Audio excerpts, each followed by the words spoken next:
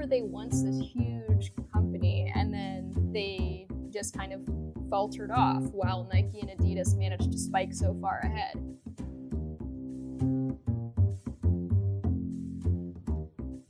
Hi, I'm Daphne Howland. And I'm Ben Unglesby. We're senior reporters with Retail Dive, and this is our podcast where we break down the biggest industry news and trends. And talk about some of the things that don't always make it into our stories. This is The Back Room. Hi, welcome back to another episode of The Back Room. I'm here today with senior editor of Retail Dive, Cara Salpini, to talk about a recent story on Reebok. It is a huge story, and Cara, it seems like you've been working on it pretty much all year, or most of the year. Is that right? Yeah, so I think it was around March or April that we began working on this piece, and it's felt a lot longer than that. I know our manager at one point was like, "You've been working on this story for a whole year," and I was like, "It might feel like that, but it hasn't been quite that long."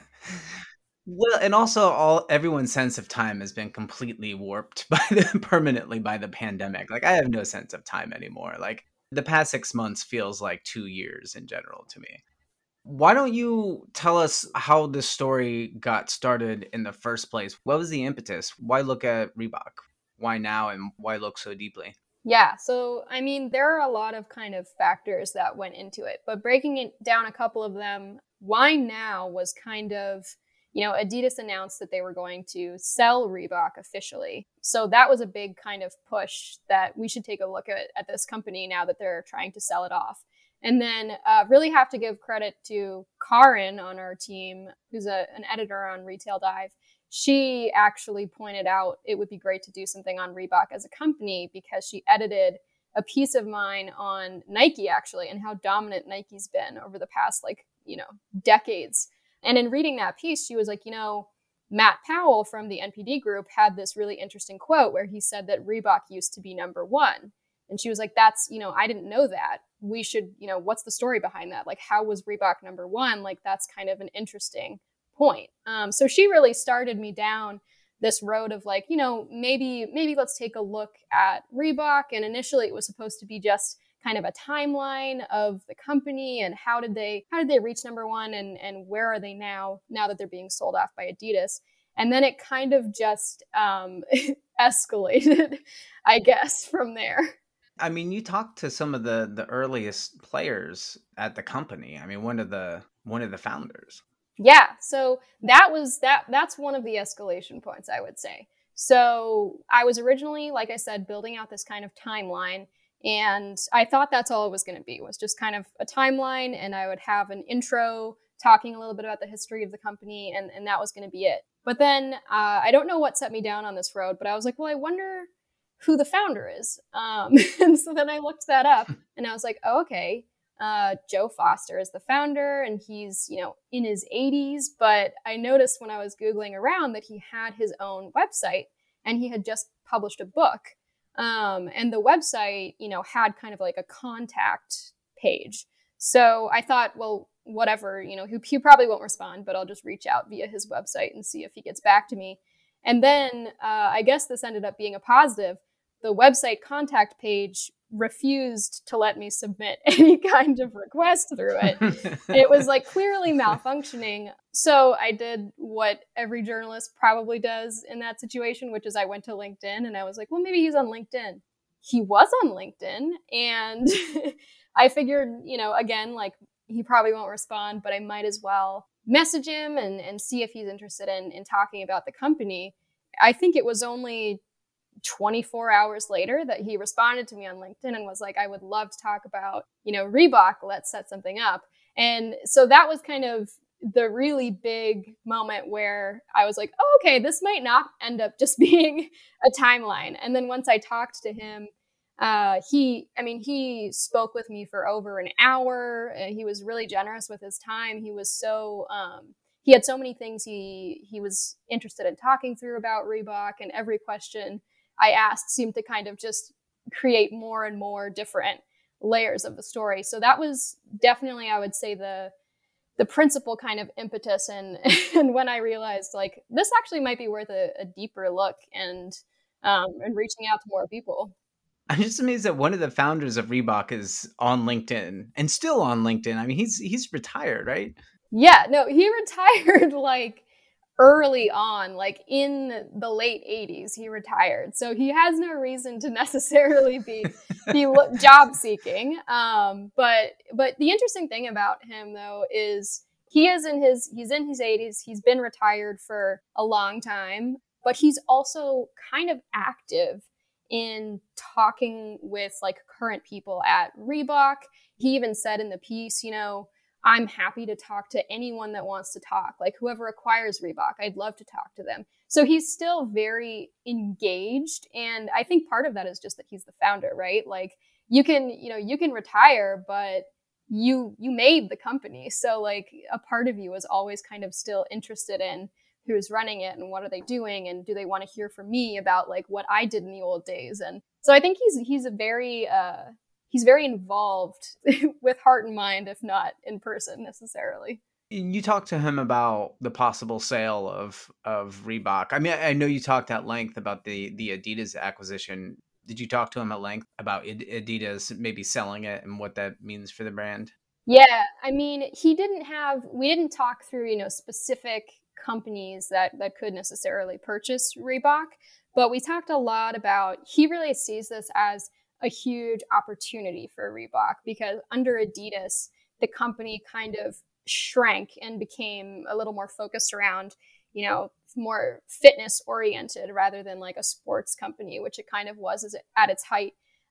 So he sees a lot of opportunity in being able to thrive under another company and not have to worry about, one of the biggest problems under Adidas is that the two companies played in a lot of the same spaces. So that came up repeatedly of like, how are you expecting Reebok to grow if it's living under a company that it was competing against? So like they never kind of figured out how to let Reebok grow alongside Adidas. So I think that was kind of a key focus that Joe Foster had on the sale was this is a huge opportunity for whoever picks them up to kind of get back to some of the old areas Reebok used to play in and like, look back at the catalog of footwear that they have. The brand goes back so far. I think they founded it in 1958 and Joe Foster's grandfather had a company like even further before then. So there's just a lot of history that they could pull from.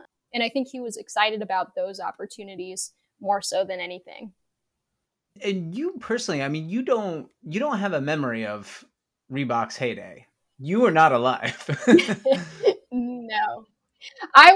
That's been the really like fun part of working on this is that pretty much everything is new to me because I wasn't around in the 80s. I was born in the 90s. So by the time I was even born, a lot of the stuff we talk about in the story had already happened.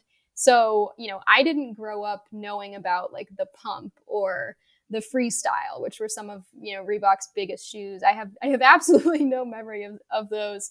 And then even as, a retail reporter, my world has just been so dominated by especially Nike. Like that's just been clear since I started working here 4 years ago is Nike's just such a dominant force that I never would have thought that Reebok had once been a challenger in that space or had once made more than Nike in that space. So all of that has been like super fresh and and news to me, which is fun. It makes it fun to look into, What and I am old enough to remember like the pump shoes and sort of I mean I remember Reebok being a huge shoe brand and I like in my mind it is still a huge shoe brand.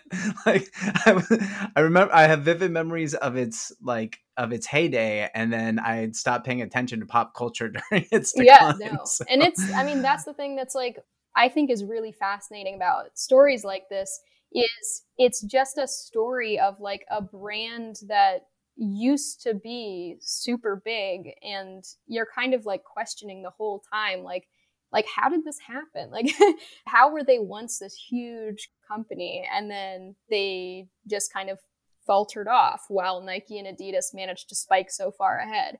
It's almost like this existential questioning that you go down of what makes one brand, better than another or live longer than another, or get more in sales than another. It's really fascinating to think about. And some of the things, I think this was brought up by a couple of sources, but like Nike signing Michael Jordan, like, did they know that Michael Jordan was going to end up being like as big as he was? Because if Michael Jordan hadn't been Michael Jordan, then maybe Nike wouldn't have had such a jump on Reebok. So there's a lot of like interesting what if scenarios that you can go into when you're looking at this company and what happened to it. And I was going to ask you that. And Nike is like, you have to remind everyone on the team, like, just how big Nike is. You just told me the other day that they make more in revenue than, was it Dollar General? Yeah, which is the largest retailer in the country by store count. They have more than 14,000 stores selling everything under the sun, and Nike, the shoe company, makes more money than they do.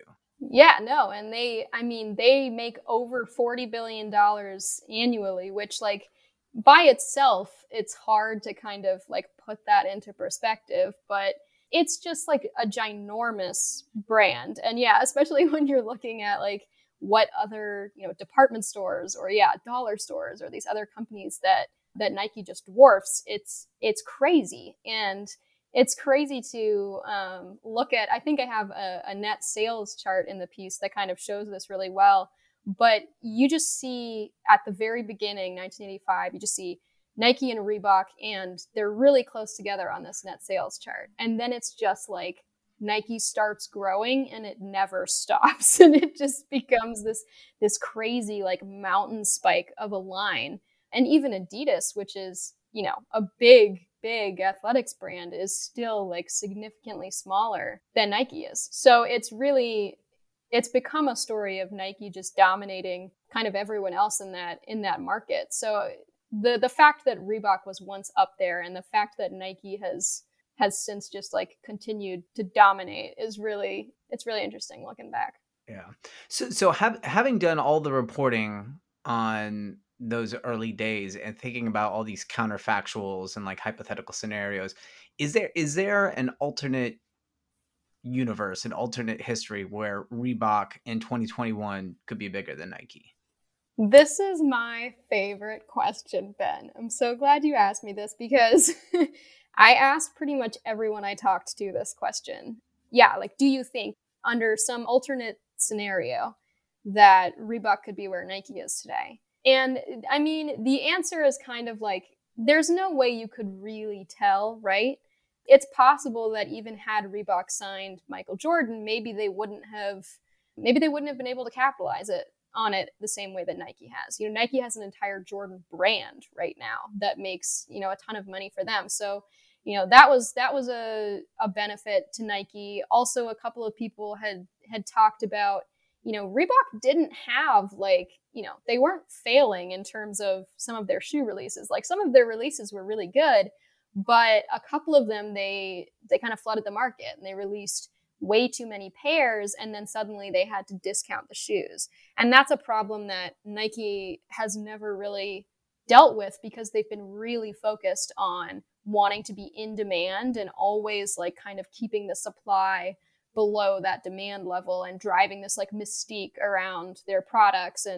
And so, a lot of people also gave Nike credit for its own kind of approach to business as a whole. But I mean, it's like a really tough question. And I think a lot of the people I talked to kind of said, yeah, sure, we totally could have gotten there. But at the same time, like at some point, what can you do? I think Paul Fireman, who was a longtime CEO of Reebok, put it really well, where he just said, if I went back, I'd do it pretty much all the same because you can't change the way you think about things. You made decisions at a certain time because of the way you were thinking about them. And like, you can't change how you approach that. You can't change the way you would make that decision, which is a really kind of interesting thought process of maybe it was possible, but at the same time, who was running the company and what were they thinking through? And would those things have changed? I mean, I think the other big question everyone wants to ask is like, did Adidas, could Reebok have done better with if it had never been sold to Adidas? I think the answer of most people that I talk to is an emphatic yes. It could Yeah. have done better. It's actually super interesting. The relationship with Adidas is kind of tricky because even, Joe Foster, who loves this company so much, and Paul Fireman, who's the one who sold it to Adidas, even though they both are kind of like, yeah, Adidas is a large part of the reason that Reebok is where it is today, they also kind of both thought it was a good idea at the time. So, Paul Fireman really liked the idea of Adidas because I think he mentioned like they had a good amount of market share between them where it wouldn't be looked at by antitrust. And his real thought was Adidas could kind of, if Adidas and Reebok combined, they could kind of take on Nike together. So it was like supposed to be really beneficial for both of them because it would allow, two of the second and third basically forces in the market to take on number one, which was Nike. There were some real thoughts on like how this could have been great, but ultimately I think most people involved attribute the Adidas acquisition with Reebok's more accelerated decline because they got acquired and they became much more focused in the fitness space rather than sports, which is a lot smaller than the sports market. And also they got a little bit like deprioritized because Adidas was the main brand. So anything that wasn't going to be good for Adidas but would be good for Reebok, they weren't going to do. So I think it's just kind of a story of an acquisition with potentially good intentions at the beginning that just turned into the decline of one brand in favor of another, which the people at Reebok obviously would have preferred something different, but that is also kind of the right you have as an acquirer is to take up a brand and get what you can from that other company. So it's kind of a tricky relationship, but I think most people definitely would say that the Adidas acquisition was the cause of a lot of problems for Reebok and a lot of Reebok's decline. And it's tough. It's tough. I mean, it happens a lot in retail and other industries. I mean, acquisitions a lot of times don't work out. And a lot of times when you have multiple banners under the same parent, there's competition, there's infighting, there's struggles to get attention and resources. Well, right. And like, there was even, I think it was Matt Powell who made this point in the piece, but he was kind of talking about you even have the issue of if you're both operating in multiple of the same markets, then that means you're selling to like the same retailers, trying to give them your product. And then it becomes you're competing literally against each other for store space and for like deals with, like with wholesalers. So like it becomes really hard to make both of those brands grow because you are directly competing against each other. So yeah, it seems like once you talk it through, it seems obvious, but at the same time, I think it seemed kind of obvious back in the early 2000s that Adidas and Reebok combining would be greater than separated against Nike. So, I think there's definitely some things looking back that especially the Reebok folks wish Adidas hadn't done. But at the same time, it's a little bit of what choice did Adidas have? Because if their choice is let's hurt our company in favor of this other brand that we acquired, like who's going to make that choice? Now, there was one person who was involved in the early days with Reebok, still relevant, that you tried to get in touch with, I believe, who you did not have luck with. And that would be Shaquille O'Neal, who I pushed very hard for you to try to contact. I imagine he's a hard interview to get. Not to take anything away from the Joe Foster interview, but it would have been pretty awesome if you talked to Shaq, because I'm interested in what he has Yes, to say. no, I would have loved to have talked to Shaq. No, that would have been a huge get. I did, for the record, start reaching out to Shaq close to the beginning. I think, sometime in March or whenever I ended up talking to Joe Foster, I was like, well, I might as well reach out to Shaquille O'Neal now that Joe Foster returned my message. But no, I mean, I reached out through multiple different kind of channels and tried to get in touch with him through like PR agencies. Just for the record, if Shaquille O'Neal is listening to this podcast, he is welcome We're anytime. still interested. We still would love to talk with Shaq. Well, and you had pointed out, Ben, this was actually an interesting thought on it, that Shaquille O'Neal is involved with Authentic Brands Group, which is supposed to be one of the companies that's potentially going to acquire Reebok. When Adidas announced that it was exploring a sale of Reebok, I tried to get you to bet me. Put odds against Authentic Brands making an offer. And I tried not to tell you why. And then I just went ahead and told you why, because I knew that, because I put two and two together. And I knew that Shaq was a major investor in Authentic Brands. And Shaq had said once that he thought he could revive the Reebok brand. And also, I mean, we should say for people who don't know that Shaq signed with Reebok, so he was deeply involved. Yeah, back in the 80s. Was this during the heyday period of Reebok? Yes, yeah, and I mean, Shaq was a huge deal back then. And that's the thing. But... That's the other thing that's like, it's another one of those moments where you're like, it feels like Reebok was doing the right thing, right? Like, Nike has signed Michael Jordan and Reebok signs Shaq, and Shaq is like still relevant today. Like Shaq like talks on talk shows and like is like he exists in the culture's mind still. He's a big deal. So it seems like that would be like such a good move for Reebok to like have this influential figure who's lasted such a long time in the kind of public's mind.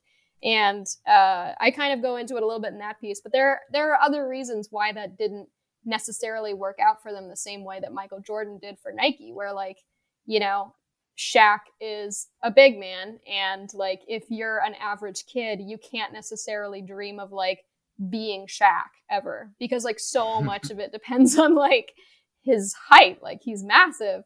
So there are some interesting kind of smaller things that played into Reebok not necessarily ending up where Nike is, that are kind of fun to like look into. Like, yeah, like Shaq feels like such a good move, so why didn't Shaq work out? And then it's like, well, because he's such a different position than a guard, and most kids would dream of being like a guard rather than a post person. And also like another Matt Powell quote, I'm just citing him everywhere, but he had a great thing about big men need supportive shoes, and supportive shoes are a lot uglier than other shoes.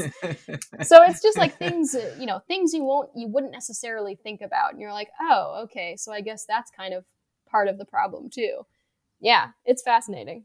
No, I thought that was a really interesting part of the story, and as someone who is decidedly not 7'6" or whatever Shaq is, and plays sort of shoots around, plays basketball, and like watches video of people like Allen Iverson, and can see myself in them. It's kind of absurd even now. Like you can see yourself in someone like Allen Iverson, but not Shaq. Like neither one is realistic. Yeah. But that's like the kind of psychology that drives consumers and shoe right. It's not logical, but it makes sense. Right. No, and it's like, yeah, the story is sort of this like tale of some big things that they, missed out on, or that other competitors got. And then also just these like small things that just show up, like, yeah, like, well, Shaq was a big man, so like that impacts the amount of sales you're going to get. And like, yeah, how many kids want those shoes necessarily. And like,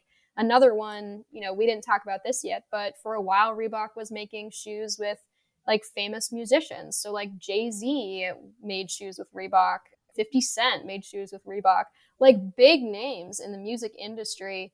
But kind of one of the reasons that didn't necessarily play out was it might have been too early, because they were one of the first ones doing that. And then also kind of what I mentioned before about they had these great launches, but they didn't really contain the supply. So they didn't build up that kind of mystique that someone like Nike does on these big launches. But yeah, it's just, there's all of these kinds of different ways that Reebok was trying to still make it big, and they were good ideas. But there's all these small factors of like why individual things went wrong, and why it's not, at the same place that Nike is today. Sorry to go back to Shaq. I want to know what his plan for Reebok is. If Authentic Brands were to buy it, why he thinks he I could mean, revive you it. have He to should be reading imagine your it would story, by involve the way. basketball. Maybe we'll send Authentic Brands a copy of the piece if they buy the company. But no, I mean, I think like on a literal note, basketball was one of the bigger spaces that Reebok was involved in pre Adidas acquisition. So that, I think the current president, Matt O'Toole, had mentioned that in the piece, that basketball is another opportunity they could get back into. They could potentially, branch out into more sports again. So I think that's kind of to be expected, because that's what they were before Adidas acquired them. But at the same time, so many years have passed, and Nike and Adidas are both so much larger than Reebok is now, that it feels like they have to really like carve a sort of different path in order to get anywhere close to competing with the big players again. I mean, even I think even Lululemon makes something like $5 billion a year, which is a lot of money, but it's nowhere close to the over $40 billion that Nike makes. So it's really, it'll be definitely interesting to see what happens. I think I would hedge a bet, especially if Shaq is involved, that Reebok gets back into basketball and some of those bigger sports. What do you think is the best case scenario for them in terms of a buyer Like, or what spinoff? could they possibly reach? No. I mean, just in terms of who could buy them once they are separated from Adidas. What's sort of the upside potential? But I would imagine who is driving the car there matters. I think it's hard to really say.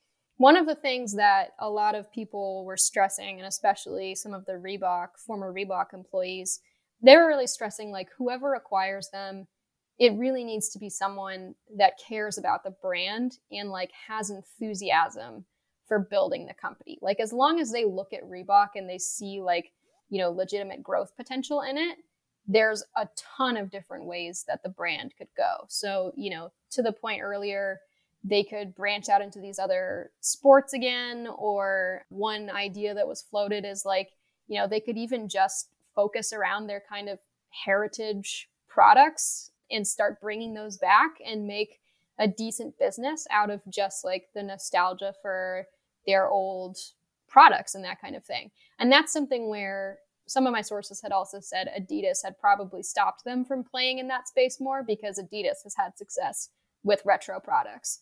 So that's an opportunity that opens up for Reebok again. And then I would imagine, depending on who acquires them, they could IPO at some point again. It's a really well-known name. So I'm interested to see kind of which direction whoever buys them ends up going. Because it could go a lot of different ways. And to the second kind of question, I think that that depends entirely on what the owner attempts to do with Reebok. But there's not necessarily a reason that it couldn't become a huge brand again. It's just a matter of like perspective and time, right? Like, it took Nike a long time to get to where it is today. I mean, you would have to find someone ready to dump a ton of resources into it, right? And take a big risk chasing after one of the 100%. It would. Yeah. I mean, it would take a long road, but it's not. I could see potentially if a future where it's competing with like Lululemon, Under Armour, in that kind of tier of sports companies, which are both, I think, closest to $5 billion annually. So like Reebok's a few $1 billion beneath that right now, but like those seem more attainable in terms of where Reebok could get to. But I think this is another kind of point that I thought was really salient in the piece, which is Paul Fireman, I think, was the one talking about this.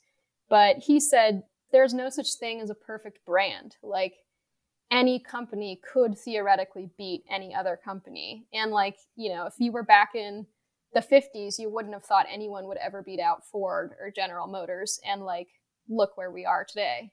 Like, you have Tesla and you have these other companies that are kind of competing. So I thought that was an interesting point. And also, there's something to the idea that Nike is so big now that it's become a little bit ubiquitous, where even looking at something like Simone Biles leaving Nike and signing with Athleta, that's a little bit indicative of like Nike's become so much of a powerhouse and they sign everyone in like every sport that some people are now kind of defecting to other athletics brands because they're like, well, Nike basically doesn't have time for me because I'm not the biggest athlete to them. Yeah. Which is ironic because that's sort of the reverse situation with Nike and Michael Jordan when they signed him. Yeah. I mean, Nike was brand new on the market and they took they took Jordan and put him front and center in a way that another brand might not have. And I'm pretty sure Michael Jordan wanted to sign with Adidas. Like, that's right. There's, it's really fascinating, but there is something. And I'm pretty sure some people tried to talk Jordan out of signing with Nike, and he did it, and it worked out really well for everyone. Yeah, no, and now I'm sure he would, absolutely make that choice again because of how important he is to Nike as a company. But yeah, it just becomes like, if you're Nike and you're signing everyone under the sun in every sport, eventually the athletes, like, you can't give all of the athletes that attention. Like, you can't afford to give all of the athletes their own brand. And like, not necessarily that every athlete deserves its own brand under Nike, for example, but it begs the question of like, what more can you do with someone who really cares about your particular value and your particular message? So there's some interesting kind of thoughts around, like where could you differentiate from Nike, and what have they kind of become too big to deal with? I don't know. This story was so fun to work on, and everyone at the company was so just like really excited about Reebok and like thrilled to kind of talk about the company's past. It's just like, it strikes me that a lot of people care a lot about this brand, which is part of what made it such a fun profile to go into. But it also it says something about the company that there are these people who feel so strongly about it and who really are positive on it. And that's the other thing. Most of the conversation, even though this is a story ultimately of Reebok's decline, most of the conversations were all positive. Whether it was about like their heyday in the 80s or whether it was about what the future holds, everyone was, for the most part, just thrilled to be talking about the company. So I think that's something that kind of stuck out to me as a reporter, like that it felt a little bit different than other companies I've looked into. And yeah, I thought that was super interesting and super fun to talk to people who felt so strongly about the company. All right, that's all the time we have for today. Thanks for listening, and be sure to like, rate, and subscribe wherever you get your podcasts.